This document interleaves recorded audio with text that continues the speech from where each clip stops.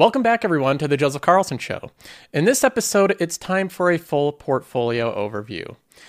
This is something that I like to do quite frequently. I do these portfolio updates and overviews all the time because before I got into finance, before I got into financial content creation, this was one of my biggest complaints. Everyone talked about stocks. They talked about how great of investors they were. They talked about how great they are with money, but they wouldn't really show you exactly what they're doing with their money. They wouldn't show you their full returns, where they're investing it, what their portfolio looks like in a very transparent and consistent way. So rather than being someone that just complains, I decided to be part of the solution, showing what I do with my finances every single week, week after week after week. Now, I have two portfolios.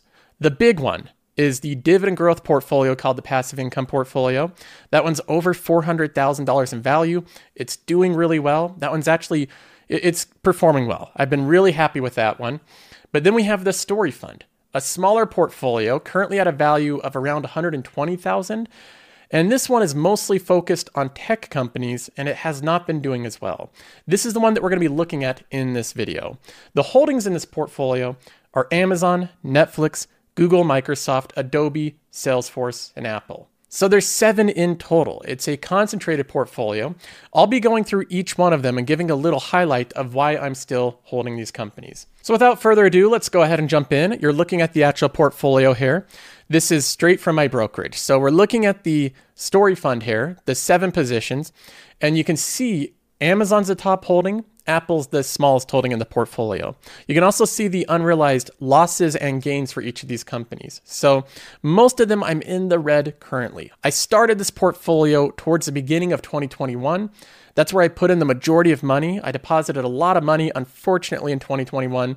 The market has not done well overall since then, but it's starting to recover a little bit. I benchmark this portfolio against the S&P 500. And I do this in a very accurate way. What I did was I actually made it so that every single deposit I do, I made a spreadsheet that tracks it time-weighted as if I did the exact same deposit into the S&P 500. So I basically created an alternate reality. Had I invested my money in SPY instead of the story fund at the same time, on the same day, this is what it would have looked like. My performance if I invested in SPY would have looked like this, the red line. And my performance in reality investing in the story fund looks like this, the blue line. So right now we are underperforming the alternate reality as if I invested in SPY, but this is still ongoing. We're only a couple years in. And one thing I'll note is that we're starting to close the gap a little bit. We were down quite a bit. We were a far ways away from SPY. Now we're getting a little bit closer here. We're kind of in a closer distance. Things can change really fast with individual companies, a concentrated portfolio. It only takes a couple holdings in my portfolio to do really well to close this gap very, very quickly. So right now we're down around 9% from the beginning. This is time weighted again. And the S&P 500, as of updated today, is up 3.35%. So we still have a 12 or 13% gap between my portfolio and the S&P 500. What I'll be doing is I'll be tracking this spreadsheet and I'll be giving updates every single week going into 2025 and 2026. Now, of course, outperforming the S&P 500 is very difficult, and it'll be interesting to see how this plays out. The way that I plan on outperforming the S&P 500 with this portfolio is by investing in what I consider to be compounding machines, companies that can grow their intrinsic value year after year, what I gauge to be intrinsic value. The biggest estimates, or the biggest things that I think factor into intrinsic value of companies, is their consistent revenue, their consistent earnings per share, and their consistent free cash flow per share.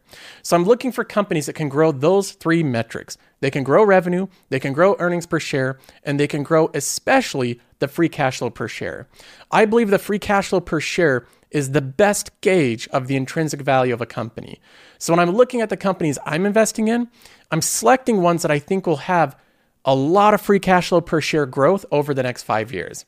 Let's go ahead and start off looking at Amazon. Amazon's a company, I love the company overall. I love the retail business. I love the Amazon subscription, the Amazon Prime service. I've had it for over 12 years. I've been a subscriber of Amazon Prime. I like the Prime Video library. I like all the things they offer with the Prime service. I like AWS. As a developer, I have an appreciation for how powerful AWS is. And then, of course, they have the ads business, which I think is a pretty spectacular business that Amazon developed basically out of nowhere, just off of their website. So Amazon's a company that keeps coming up with incredible businesses that I don't believe are fully appreciated by the market. By that, I mean the company's undervalued. It's literally not being appreciated by market participants. We can look at the story of the price. It was trading for around $80 in 2018. It went up to $180 in 2021 and 2020, and it hung around this period for a long period of time. I was buying the company right here. I bought the company after it dipped, and I bought the company after it dipped again. I haven't given up on Amazon because I think the company is much stronger today than it was 5 years ago. I believe the main drivers of intrinsic value, which is the retail business, the Amazon Prime subscription, the advertising business, and AWS, all of those business lines are substantially bigger, more economically powerful than they were 5 years ago. So right now we're in a situation where the price has gone down over the past 3 years, while the intrinsic value drivers, the ads business, Prime service, AWS, have all increased. The reason that investors are selling out of this company is because of the free cash flow. The free cash flow has been put into the negative because of massive investments Amazon has done. Remember that free cash flow is the cash from operations minus capital expenditures. So you have to subtract capital expenditures. Well, Amazon spent a lot of money on CapEx over the past 2 years to double their fulfillment network. In fact, I've looked at the charts of the amount of warehouses they have, and this is what it looks like over time. This is what their actual amount of warehouses looks like, the growth of it. It goes along this period, and then in 2020, the amount of warehouses goes like this. They doubled the amount of warehouses the entire company has. They doubled that amount in literally a 1 year period from the entire amount they had over the past 20 years. So obviously when they make that radical of an investment, it throws the amount of CapEx way into the sky and the amount of free cash flow through the floor. That's what we're seeing here. In my opinion, I think that these are good investments. I think that Amazon will have a positive ROI on them. So what I expect to see, and this is where it gets a little bit more into predictions, but what I'm expecting to see is a large influx of positive free cash flow. I don't know exactly when this is going to happen. I can't say specifically which quarters it's going to happen. I think over the next couple of years, we could see 40, 50, $60 billion of free cash flow from Amazon per year and see that grow. If that happened, I think there'd be immense upside for the company. Another problem with Amazon is the cost of the company. They've had a lot of employees that they're hiring. They've upped the pay. They've upped the benefits. You can see the stock-based compensation accelerating up to $19 billion. That's been a problem for the company, and Amazon is currently addressing that. They've done multiple rounds of layoffs. They're doing cost cutting. They're cutting down entire departments. I've heard from employees of Amazon that they're focused on that a lot. They're making every aspect of their business more efficient. So I think that's going to be another driver of value over the upcoming years. Now, another thing I'll mention is these analyst notes that we're getting. A lot of analysts are now seeing over 50% upside for Amazon. In this note from Morgan Stanley, they say, the incremental AWS headcount reductions should help protect AWS EBIT through the near-term macro and optimization-driven deceleration. Indeed, our AWS Q2 2023 and full year 23 EBIT margins rise by 100 basis points, 50 basis points, now at 21% to 22% respectively. So they're saying that the margins are going to increase on AWS because of the lower headcount. They're going to reduce the amount of employees and have the same revenue. They also increased their projections for 2024, the margins on that as well. They say our 23 and 24 EBIT rises as incremental headcount cut speaks to the levers Amazon has to pull to scale EBIT, in addition to continued fulfillment and shipping cost per unit improvements from leverage and overbuild. So Amazon did overbuild. They built too many warehouses. They overestimated their demand, and they're trying to grow into that. But that is something they can fix. Companies can reduce the amount of headcount. especially in warehouses. They simply stop hiring people, and natural turnover will reduce headcount. So Morgan Stanley sees a target price now of $150, which represents a 52% upside. Now, my average price on Amazon is $134. So if Amazon traded up to $150, I'd be heavily in the green at that point, probably $12,000, $15,000. It'd be a big winner at that point. So things can change quickly. Amazon's a big loser for me right now. I think holding on to this company over the next couple of years, I'm optimistic that it will be a big winner. Next up, we have Netflix. This is a company that has actually recovered a lot. I'm now down 24% on the stock. At one point, this thing was down around 50%. It recovered, it went up 100%. Now I'm down 24%, which is minus $8,000. Let's go ahead and take a look at Netflix here. This one has a lot of news that's upsetting customers. The password sharing problem is something that's upset a lot of people. But as an investor, you have to look at this both ways. I can't just look at if customers are upset. I have to look at if this is impacting the company in a negative way. While there's many reports that people are canceling Netflix and they're outraged, there's also a lot of data to show that people still love Netflix. They still love the content, and many of them are signing up for their own plans. We can look at a couple analyst reports here. This one is from, let's take a look here. This one's from Wells Fargo. We have a Wells Fargo analyst saying, quote, while much has been written about AVOD, the ad-supported video on demand, that's the new plan from Netflix, paid sharing is arguably the bigger near-term earnings opportunity given some 100 million global paid sharers, 30 million domestically. There's a lot of people sharing accounts. A lot. 100 million households are sharing accounts. And while forecasting paid sharing is tough, Wall Street consensus is at 15 million net adds this year. Quote, paid sharing alone could be more than 20 million in our base case. So they believe that there is substantial upside with the paid sharing, meaning that out of all the people being cut off, not all of them are just going to go without Netflix forever. They're going to want Netflix, so they're going to eventually sign back up for it, maybe on a cheaper plan. Maybe they'll do the $7 a month ad tier plan. Either way, they're expecting an additional 20 million signups through the paid sharing.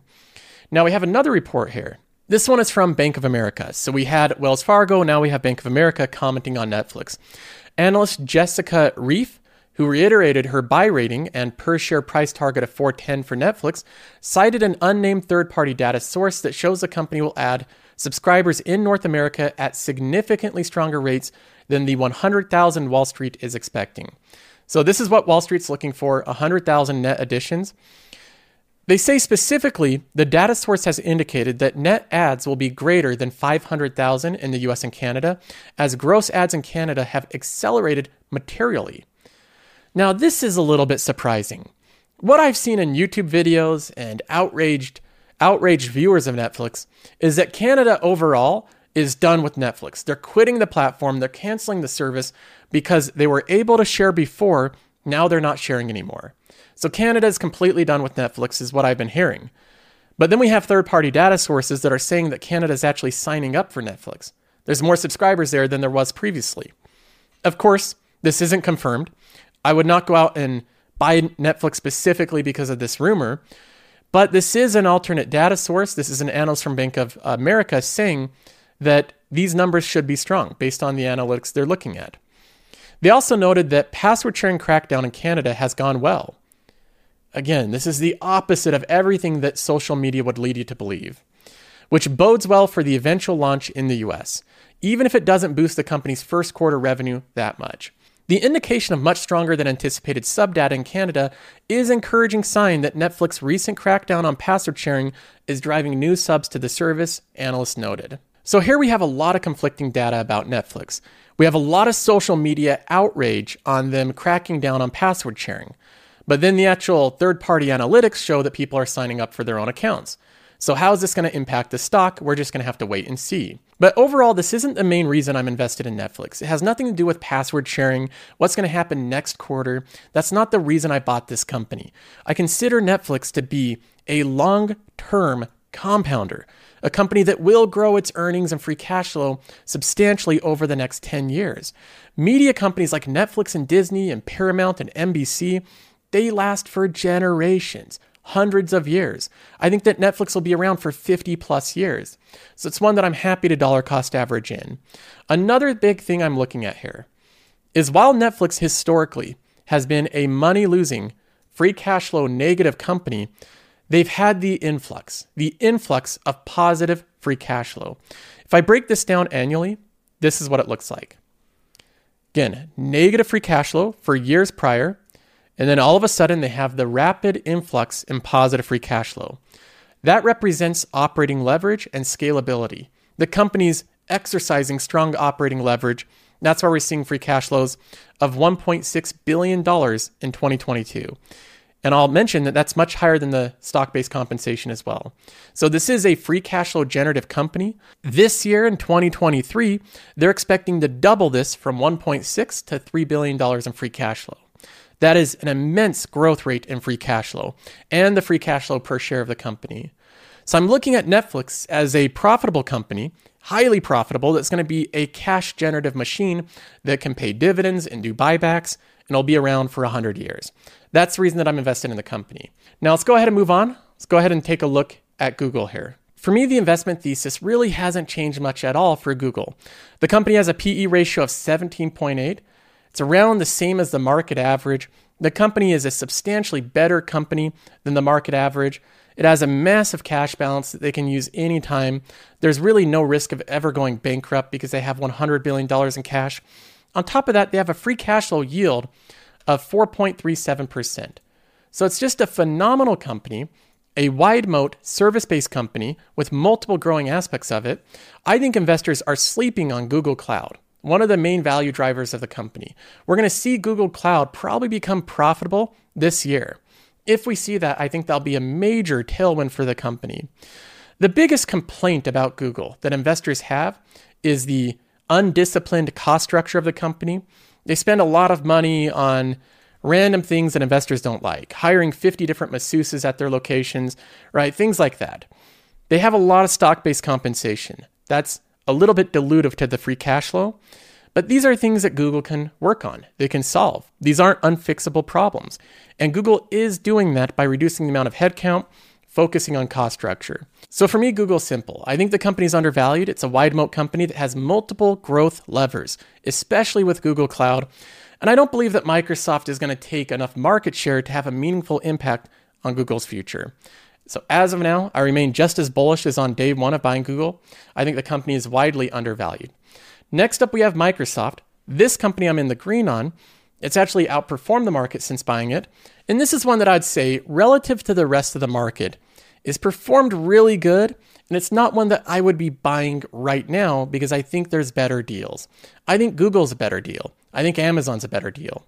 Microsoft is an incredibly high quality company. I've said this often.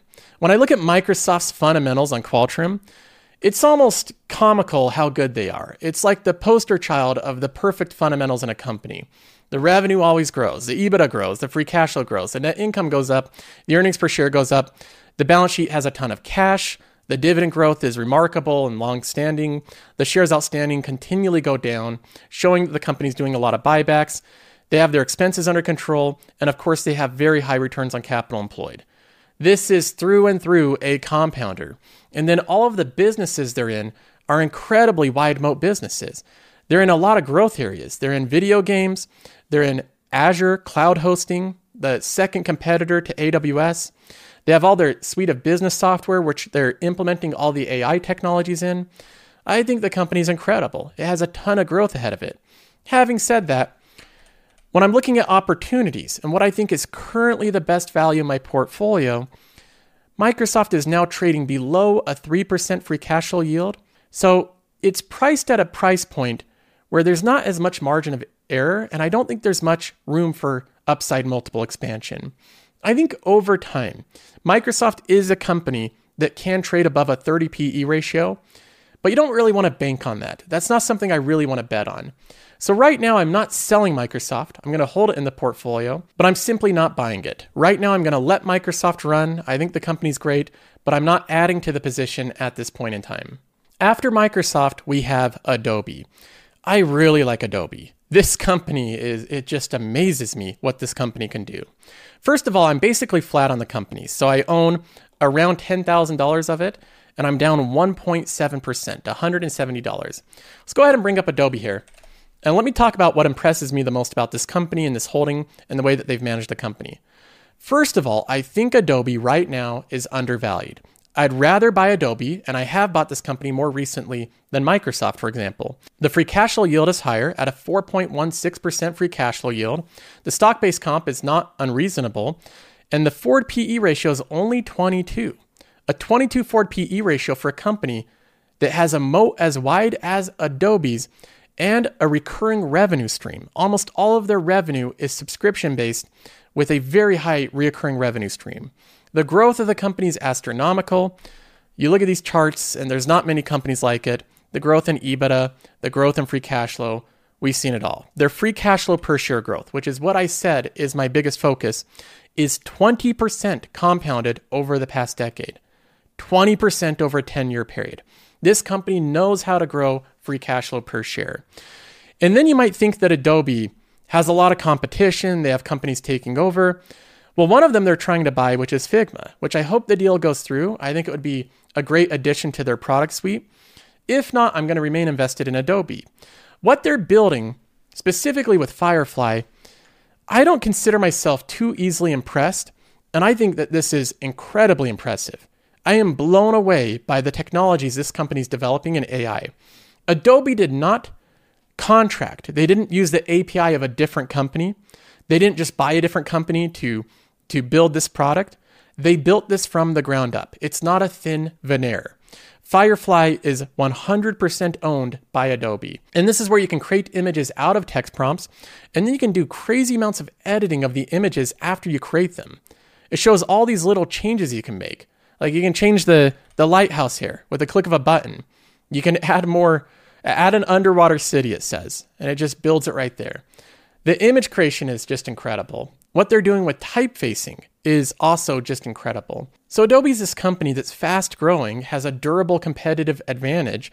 I think the company's developing amazing tools, with Firefly being the recent one. Overall, I'm excited to hold this company. I don't see any real problems with Adobe. Moving on, we have Salesforce. This is a company that I previously had a lot more gripes with, especially the management of the company.